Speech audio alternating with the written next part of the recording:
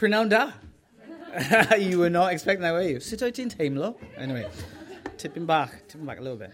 He's showing off now. Good afternoon. Thank you for having us here. It's great to be here. If you have your Bibles, turn with me to Romans chapter 5. We'll be looking at the first 5 verses in Romans. Romans chapter 5.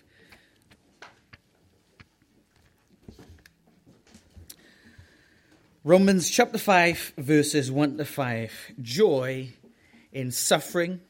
This is the title of my message today. And let's read Romans chapter 5, verses 1 to 5. Therefore, having been justified by faith, we have peace with God through our Lord Jesus Christ, through whom also we have access by faith into this grace in which we stand and rejoice in hope of the glory of God. And not only that, we also glory in tribulations, knowing that tribulation produces perseverance. Perseverance, character, and character, hope. Now, hope does not disappoint because of the love of God has been poured out in our hearts by the Holy Spirit who was given to us. Let's pray one more time. Lord, I thank you. You are a God who is in control. You are holy and you're righteous. Yet you made a way for us to be with you, Lord. We were unclean. We were transgressors, Lord. Lord, I pray this afternoon you would remind those who are suffering today, who are going through difficult situations and have been for a while, that you are with them, that you love them, that your Holy Spirit is there to comfort them. Lord, we're sorry for the way we sometimes make it. We make it about us when it's all about you. Will you be present here this afternoon? In Jesus Christ I pray. Amen. Joy in suffering. Now, I've stolen that title from one of my heroes, Joni Eareckson Tada. When she was a teenager, many of you might know the story, she had a diving accident, she ended up being paralyzed, a quadriplegic. And so she's been paralyzed and in a wheelchair for 54 years. And this is what she said. And so she's talking about the moment she's in heaven with a glorified body. She's able to stand, to dance. And you think, what's the first thing you're going to do if you haven't had full use of your legs for 54 years? This is what she said. The first thing I plan to do on resurrected legs is to drop on ungrateful, glorified knees. It's to worship. And so this talk that she does called Joy in Suffering, I stole the title from that.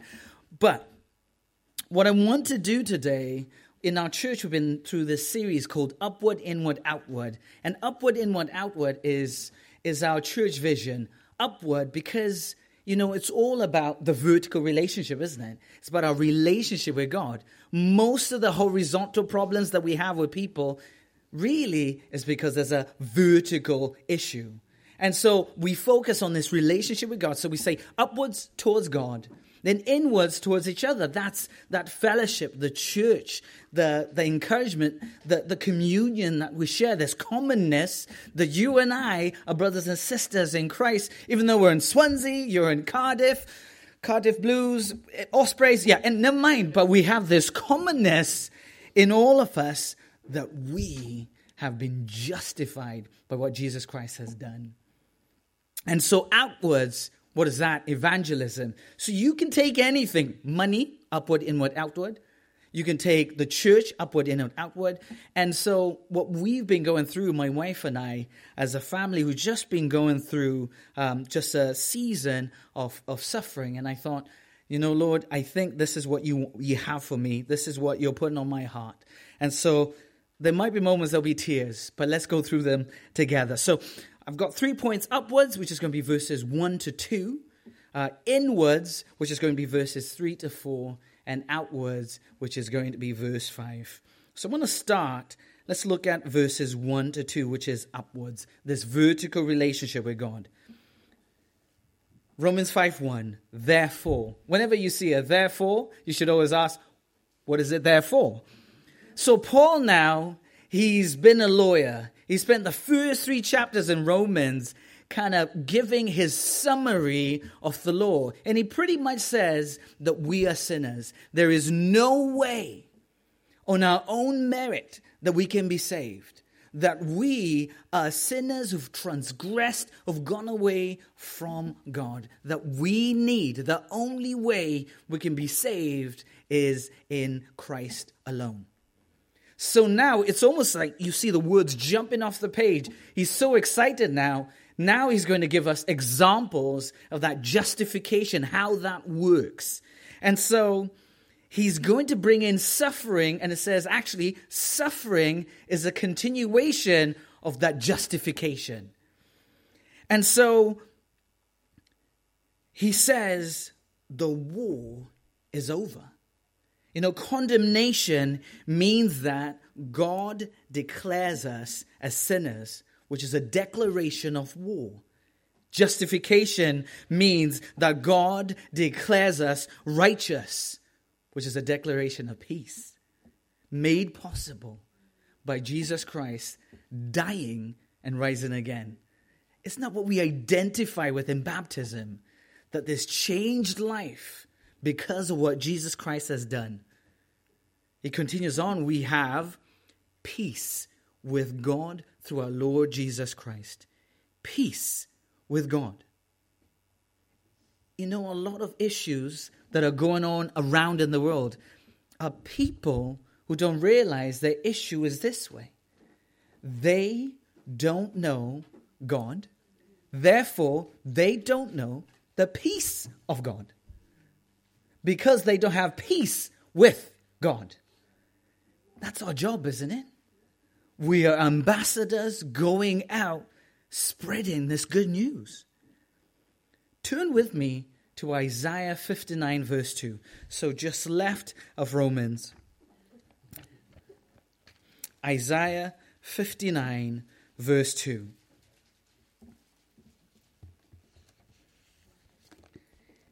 He says, but your iniquities have separated you from God, and your sins have hidden his face from you, so that he will not hear you. What does he mean by iniquities? He's talking about, let me break it down. It's an act or feeling that does something that's not allowed or ignores something required by God's law. It's wrongdoings, it's sin, it's missing the mark. And it comes out in certain ways. It comes out in our thoughts, in our feelings, in our speech, what we say, and in our actions. That might seem harsh. You mean if I think of it without even saying it, I've transgressed? Yes. Why is that? Because God's standard has to be. God is so holy. What does that mean? He's separated from sin. Totally separated from sin. God is righteous. What does that mean? He is absolute rightness. God is just. And if you don't have a relationship with God, what separates you from God is sin. You're going the other way. Now, I know some of you have parents, isn't it? I took my little boy swimming. Take my two little children swimming. And I was coming out of swimming, and then his mother, it's a typical parent thing, isn't it? You better come over here. I'm going to start counting. 1, 2. Because they end up being afraid of number 3, isn't it? Years later, they're being counseled. So tell us what's wrong. I'm just scared of number 3. I don't know why. Right? But what do you expect that child to do? They're walking away. You know, God is unchanging. He's always been who he is, right? The thing is, I've been piling on these bricks of sin that have been pushing me away from him. And repentance is me going, I need to do a 180 and I need to go towards Jesus. You know, that's what repentance is. You know, confession means to agree with. It's agreeing and saying, Lord, I've sinned. Sin has created this gap. Lord, I need you. I believe that Jesus Christ has died for my sins, is risen again. That, Lord, without you, I can't do it. He wants to be your God. Isaiah 59:2, isn't it? So here's my question. Do you know him? Do you know him? Can you say this afternoon, he is your God? That you have a personal relationship with him. You know, the barrier of sin has been removed, is removed when we place our faith in the work of Jesus Christ.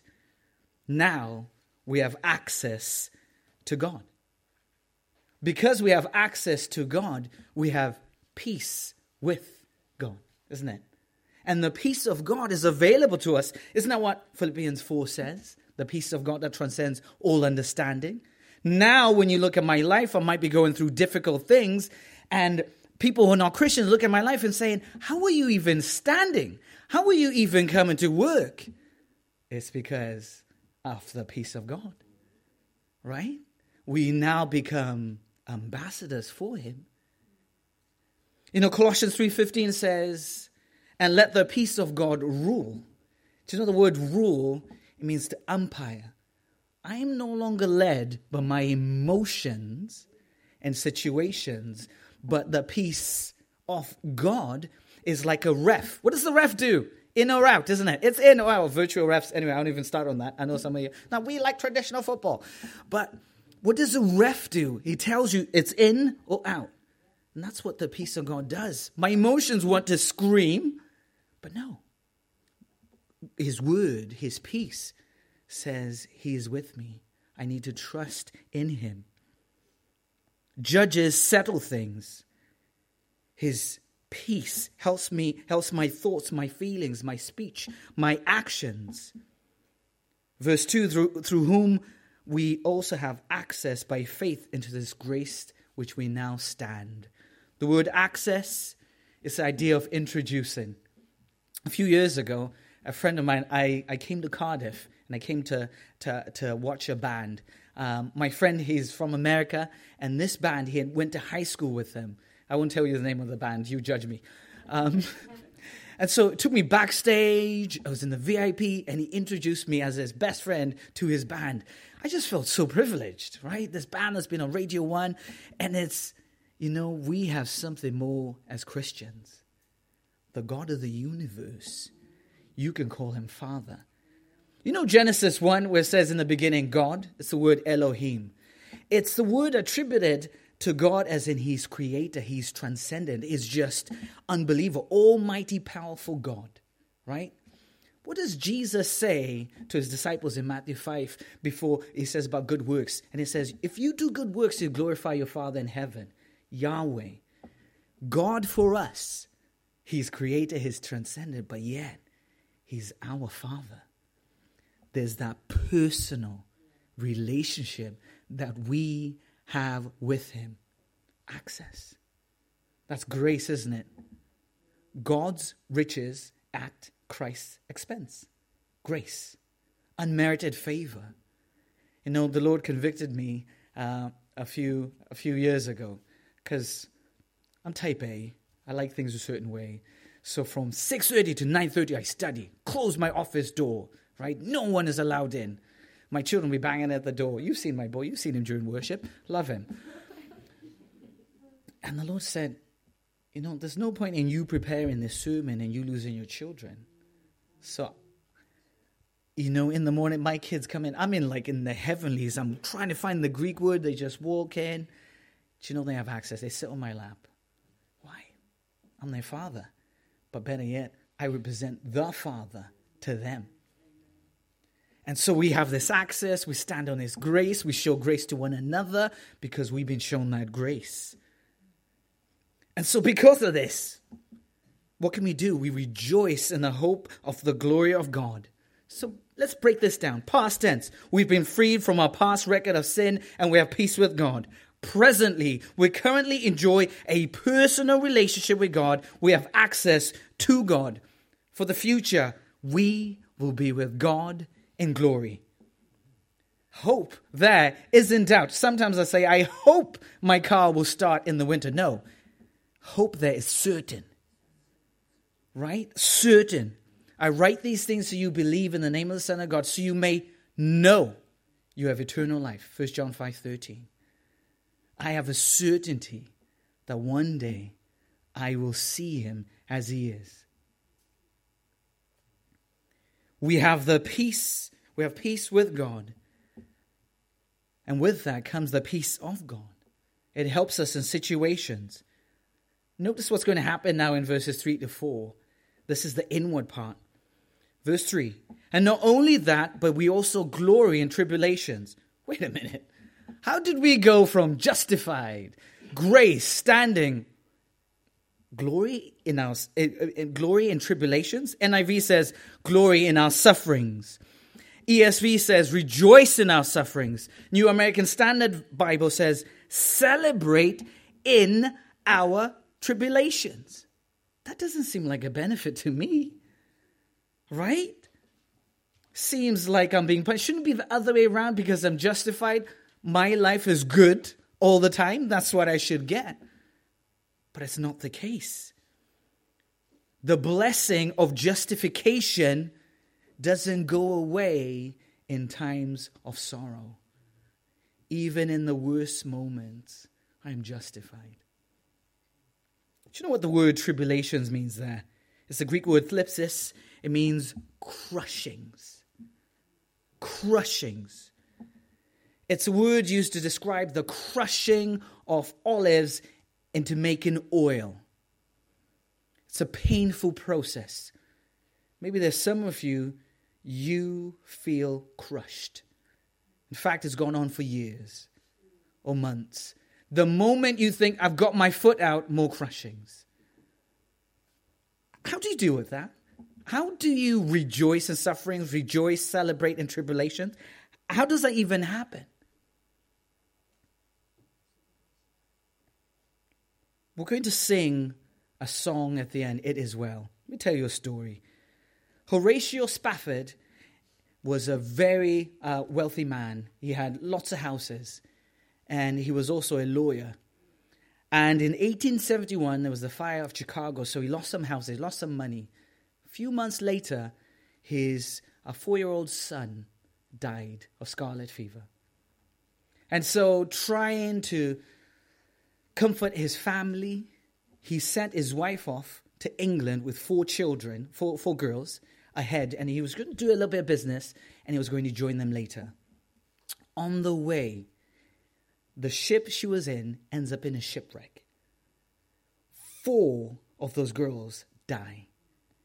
She sends a message, a telegram back in those days, right? She says this sentence, saved alone, what shall I do? He then gets onto a ship, and the captain of the ship knew he was on board, that he had lost his girls, right? At the very place that this suffering tragedy had happened, the captain stops the ship. This is where he writes. He's inspired to write this hymn.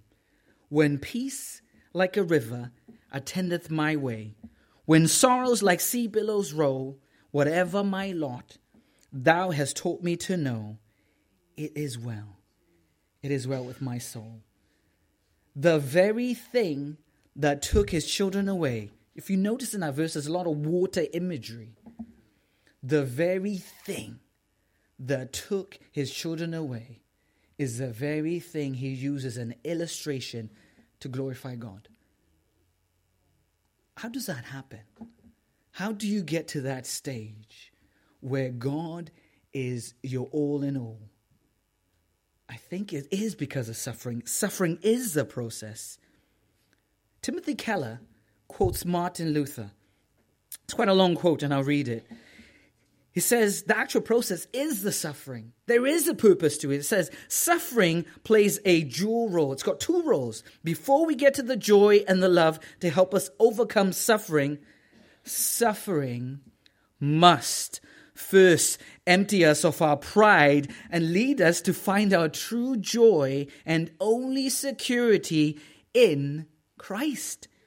Suffering dispels, it gets rid of the illusions that we have strength and competence to rule our own lives and save ourselves. That's what it's designed for, to bring us to our knees where we say, Lord, I cannot do it. We need God all the time. It's an utter dependence on the Lord. The same crushing. Here's what's interesting, right? The Garden of Gethsemane where Jesus was praying. It's the place of the olive press, this crushing. The ultimate example of suffering is the Lord Jesus Christ, where Jesus Christ was pressed so hard, his sweat turned into blood. What does it say in Matthew 26? He says, unable to do anything else. He said, Father, if it is possible, take this cup from me, but your will be done. I submit to you completely. A friend of mine suffered a heart attack, and he was telling me about his experience. And so what happens is it depends on the severity of the heart attack, you lose function of certain things. So what the doctors have, they have a list of 50 things. And if you look at the list of 50 things, you think a 2-year-old can do that. Some of the things are raising your hand, walking, just wiping your nose. He was talking to me about just the humility of having somebody go with you to the bathroom, because he couldn't even walk. He couldn't do certain things. And it came a point where he just felt so useless. And he was telling me, and he was with tears in his eyes, and he was saying, he got to the point, he said, Lord, if this is what I'm going to be, let your will be done. Lord, if I ever come back from this, let your will be done. And I thought, wow, how amazing. The things we take for granted, turning the pages of a Bible. He couldn't even swallow. And he was in a hospital for weeks, couldn't even do anything. But yet, not my will be done. Why suffering? Jesus suffered. As his disciples, as his learners, as his followers, we are going to suffer. We're going to go through suffering. As a Christian, suffering has a purpose. Notice what he says here. Knowing that tribulation produces perseverance. Suffering produces that endurance. That endurance is 2 words in the Greek. It's to remain under. Now, a friend of mine, I was in the gym about 10 years ago. And you go on the squat rack, you have a bar and you put weight on it. And so typical in the gym, a guy will come up to you and say, oh, can I train with you? So I thought, oh yeah. And I was doing my tiny little plates. And this guy put loads of plates. And he was going all the way down, all the way up. And you're kind of thinking, is everyone watching this? So I said to him, teach me. And so he explained it very simply. He said, look, I started from an empty bar. And all I do every single time, I put a little bit on. And what was happening is his muscles were learning because he was remaining under the weight. And that's what was making him stronger. That's the picture of what God says here.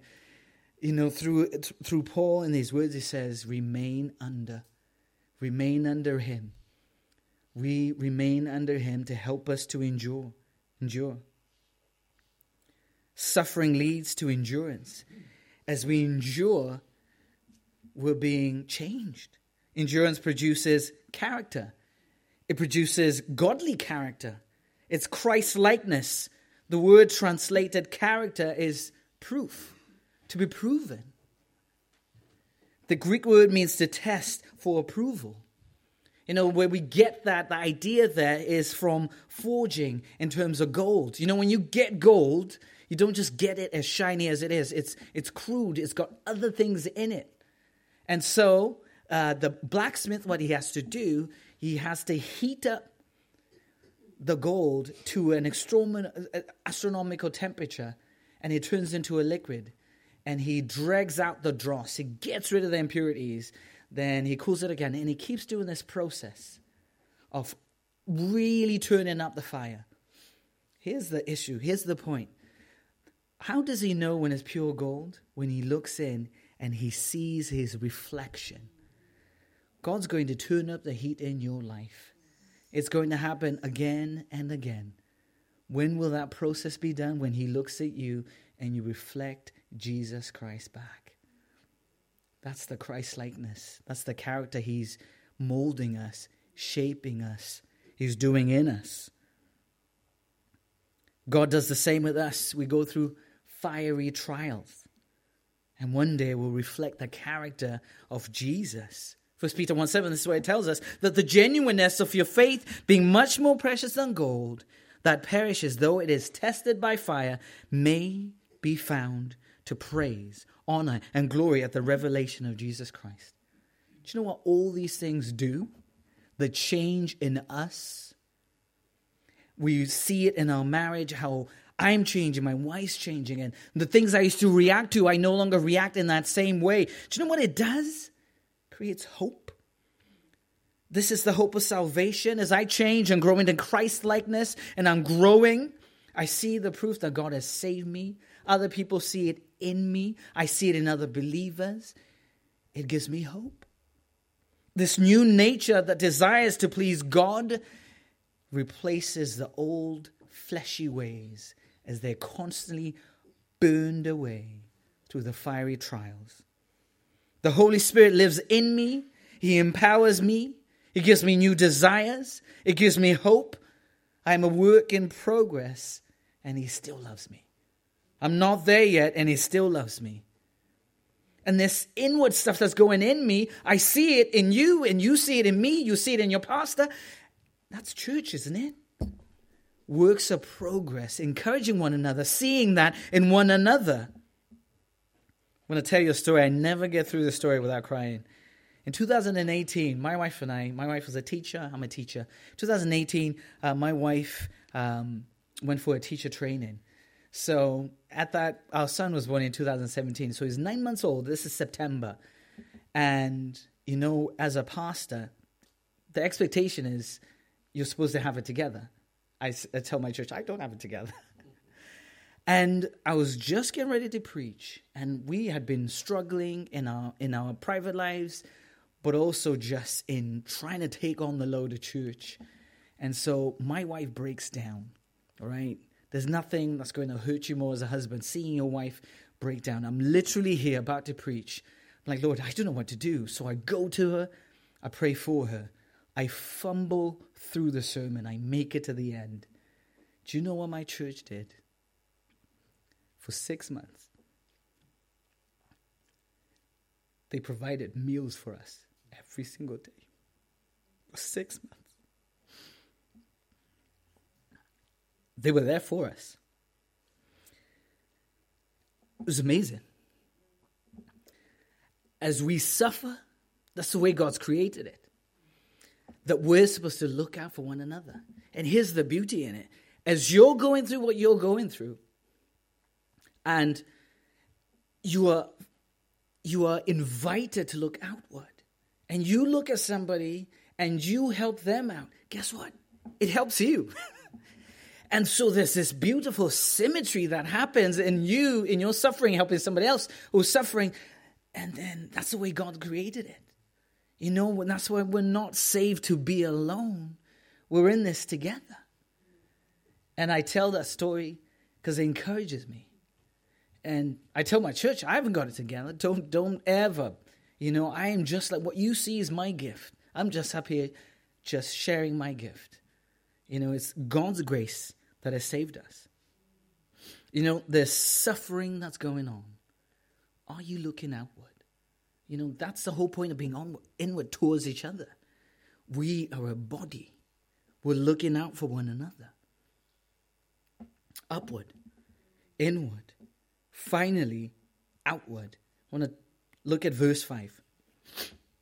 Now, hope does not disappoint, because the love of God has been poured out into our hearts by the Holy Spirit who was given to us. What an amazing verse. We have hope. We have the Holy Spirit who guarantees that hope.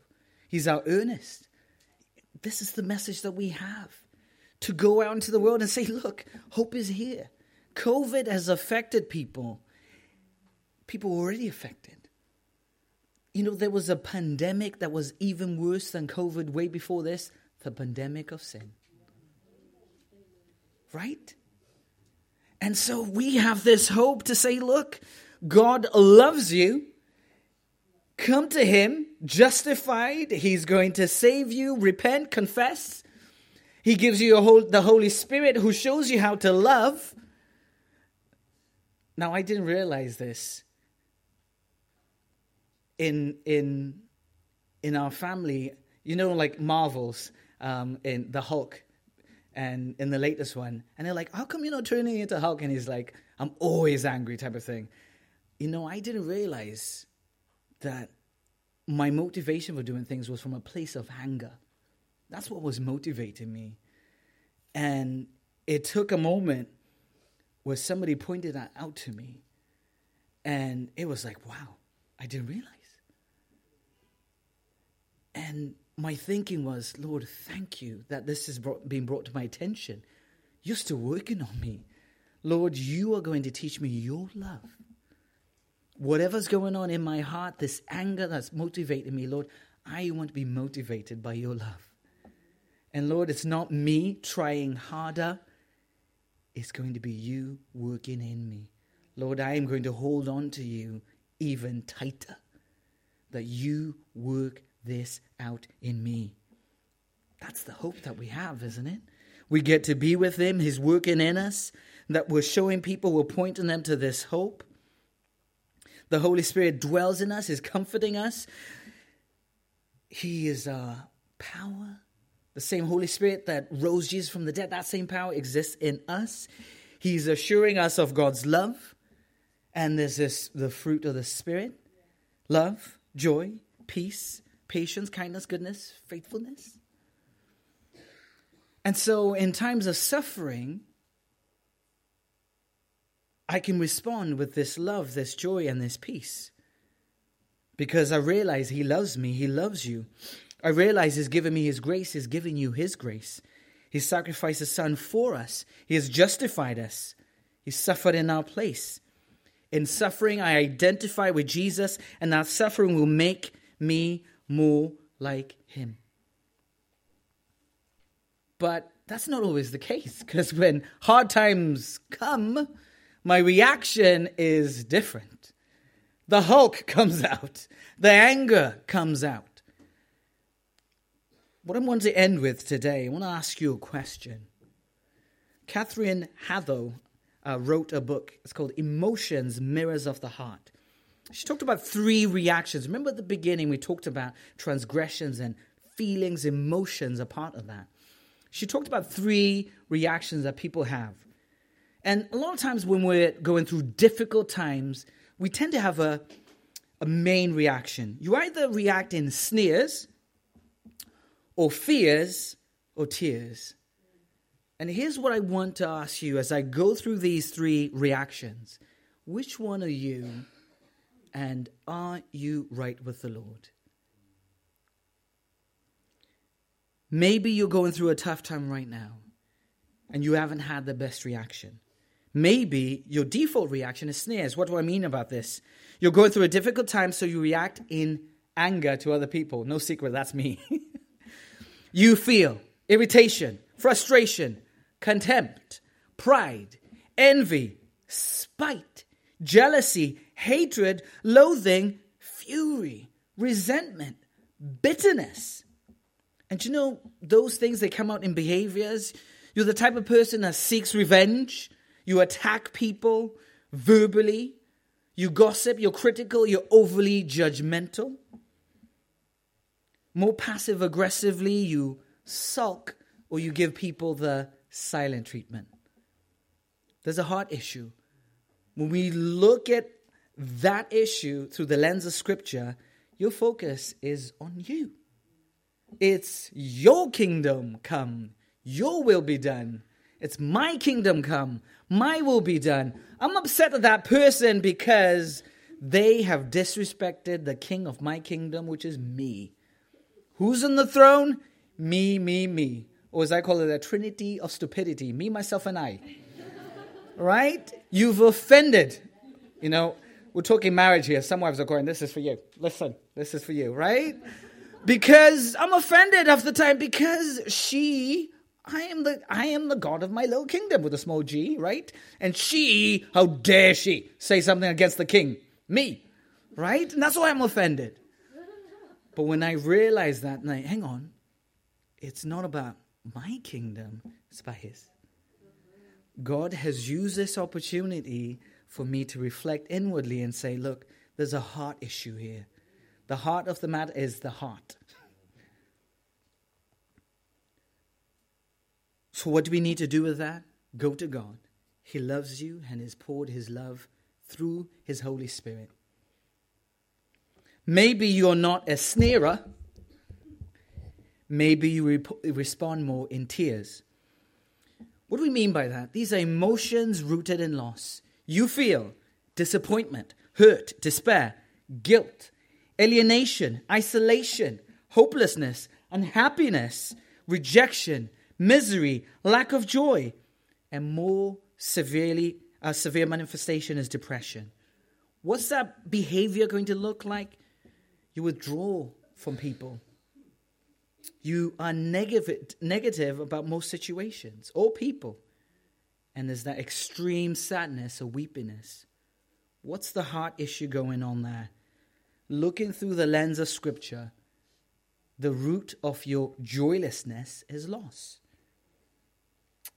You value things, and because those things are not there, there's a loss.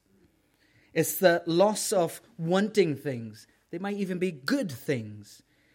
It's those unmet expectations. You expected to have a bigger house. You expected to have a better job. And you see a loss in that, and it brings you down.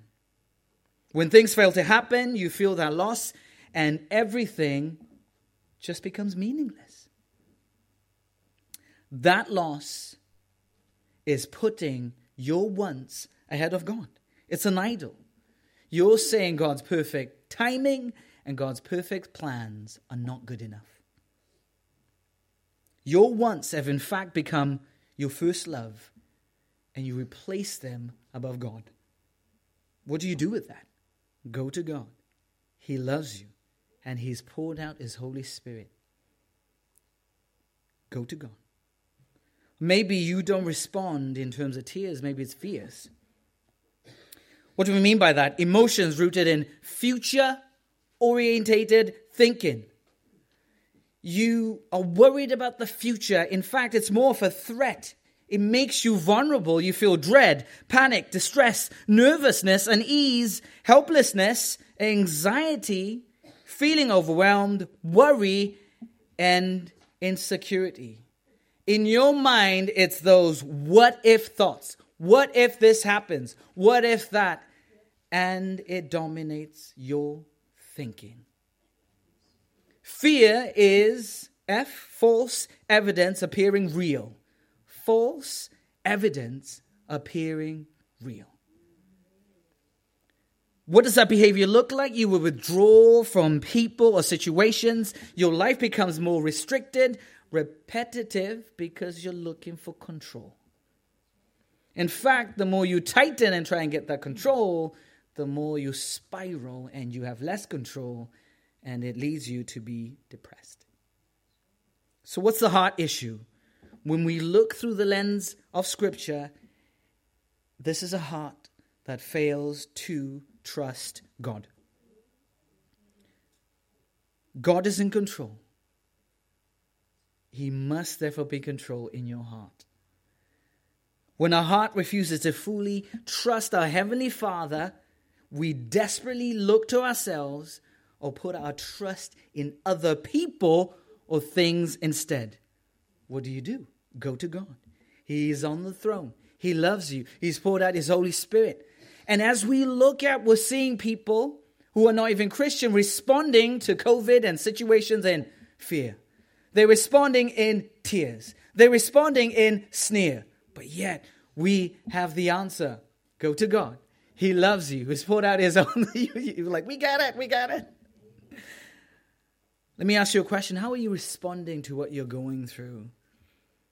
First, we don't tend to respond in joy, but is it mostly sneers? Is it tears or fears? Maybe you realize that you haven't responded in the right way. 1 John 1:9, if we confess our sins, I love that word. It's we continually confess our sins. He is faithful and just. He continually forgives us our sins and will continue to cleanse us from some unrighteousness? No, all unrighteousness. You're like, heresy. All unrighteousness. I'll make sure you're awake. All unrighteousness, right? Notice, even though these issues are complicated and this and that, we go to God. right? His love has been poured out through the Holy Spirit. The Holy Spirit will see us through. I want to end with a story. It's a long story. So a lady, her mother was diagnosed with cancer. And so difficult time for the family. And the last few days of her mum's cancer, she realized her mum really knew the Bible. And she was just quoting scripture. She knew after everything else was gone, what was left was God's scripture. And so she really admired that about her mother. And so embedded in her mind when everything was gone, God's word remained. And so she kind of wanted the same. So this lady, she had a baby boy, a child who was about 3. And so she comes home. So this is where we pick up the story. And so she comes home, the babysitter goes upstairs. Okay, so she comes home from work. Her mother recently died. She comes home and the babysitter goes upstairs to her room. So this is where we pick up the story. Her screams of terror took several seconds to penetrate my consciousness. I walked into our bedroom knowing exactly what had happened. I knew he had died before I laid eyes on him. My very first thought was Job 121. The Lord gives and the Lord takes away. Blessed be the name of the Lord. Followed closely by 1 Thessalonians 5:18. Give thanks in all circumstances, for this is the will of God in Christ Jesus for you. All the years of training, combined with the incredible power of the Holy Spirit to equip you with exactly what you need when you need it, it came over me. I was on the phone with my husband at the time. I told him Wyatt had died and he needed to come home immediately. I performed CPR while on the phone with 911, but I knew it was just a formality. Policemen and detectives came and went, ruled out a homicide. Then the medical examiner's office arrived to take my baby's body. I refused. I was not giving up my baby without a fight or at least an argument with God. I knew what he said about is asking and receiving and not receiving, because we don't ask, and the widow who annoys the judge enough to wear him down and grant her request, and the faith the size of a mustard seed. For 1 hour, my husband and I, along with our nanny, prayed for resurrection over our son. Actual, physical resurrection like Lazarus. We went to the throne of God boldly, completely lucid, not grief-stricken, and asked as forthrightly as we could for him to give us back our baby. Not my will, but yours be done. God heard our prayer, and he said no. And I told him, okay, but you're going to have to get us through this, because we cannot do this ourselves. In the end, the cause of death was positional asphyxia, or SIDS. He wasn't even sick, but the end hasn't been written. The Lord has shown us over and over again how he never intended for us to go through this alone. He gave us himself, and he gave us the body of Christ. That morning, after Wyatt died, 2 of our friends showed up without calling to look after our 2 children.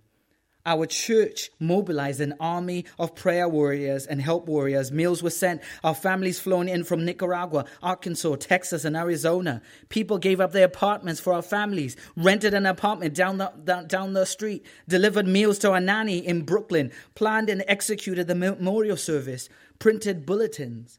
Every single last detail was taken care of. All without our knowledge or consent. And so we were allowed to descend to the very depths of our grief, experience it in all its agony, and emerge on the other side.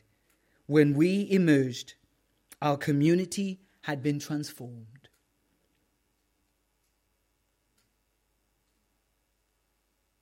When we emerged, our community had been transformed. In unity through suffering, we were pregnant. The Lord gives, and the Lord takes away. Blessed be the name of the Lord. Let's pray. Lord, we ask and we pray that whatever attendeth our lot, whatever comes our way, Lord, that it is well with our soul, Lord. That, Lord, you have already provided, Lord. You want us to come to you, Lord. You want us to be dependent on you, Father. So, Lord, I pray if there are any here today who cannot just take it anymore, that they would come to you, Father.